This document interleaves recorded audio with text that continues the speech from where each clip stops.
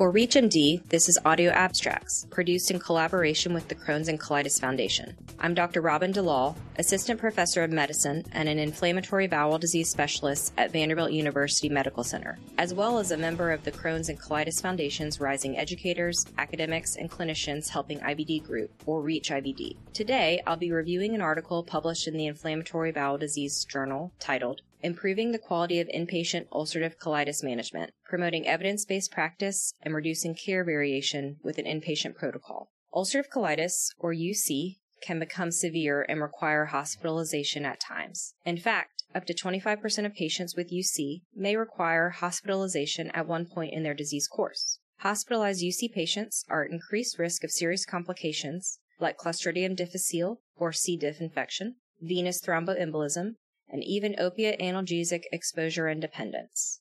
In an effort to decrease the number of UC patients who experience these serious complications, the authors of this study implemented a quality improvement initiative that targeted these complications and examined the effectiveness of their intervention. To conduct this study, a comprehensive inpatient pathway was designed and implemented at one academic institution. The pathway included standardized consultation verbiage with recommendations, a digital daily checklist for the Gastroenterology Consult Daily Progress Note, a bundled electronic order set, and a literature summary reviewing opiate avoidance in patients with UC. Pre-intervention data and post-intervention data were collected. The primary endpoint of the study was defined as adherence to all three quality measures, including C. diff testing, pharmacologic venous thromboembolism prophylaxis, and avoidance of opiates. The study's analysis included 77 patients that had 93 qualifying hospitalizations, of which 36 were pre-intervention and 57 were post-intervention.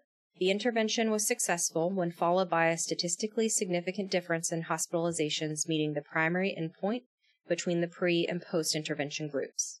Before the care pathway was implemented, only 25% of hospitalizations adhered to all three quality metrics.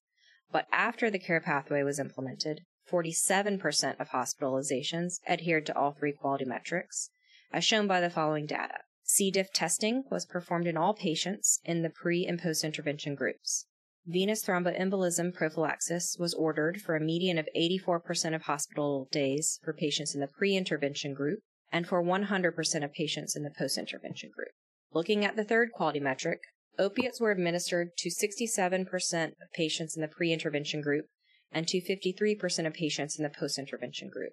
The median daily dose of morphine equivalents was 12.1 milligrams in the pre-intervention group and 0.5 milligrams in the post-intervention group. More opiate-sparing agents, like acetaminophen and tramadol, were administered to the post-intervention group. Discharge prescriptions were given to 16% of the post-intervention group compared to 39% of the pre-intervention group. And lastly, it's important to note that the sustainability of implementation of the checklist strategy over time was high through the end of the study period. The results of this study demonstrate that we can improve the quality of care for patients with IBD by using clinical tools like comprehensive care pathways. In addition to the components of the protocol being simple to implement and feasible in both the academic and community inpatient settings, this study also showed that its implementation can lead to improved achievements of quality metrics, which highlights the need for ongoing strategies to improve the use of venous thromboembolism prophylaxis and avoidance of opiates in inpatient UC. Future work could even help to validate a similar approach in patients with Crohn's disease or in the outpatient setting. But in the meantime, this study supports ongoing prevention efforts against serious complications in hospitalized UC patients. If you're interested in this topic or others on Crohn's disease or ulcerative colitis, the Crohn's and Colitis Foundation's Inflammatory Bowel Diseases Journal provides the most impactful and cutting-edge clinical topics and research findings.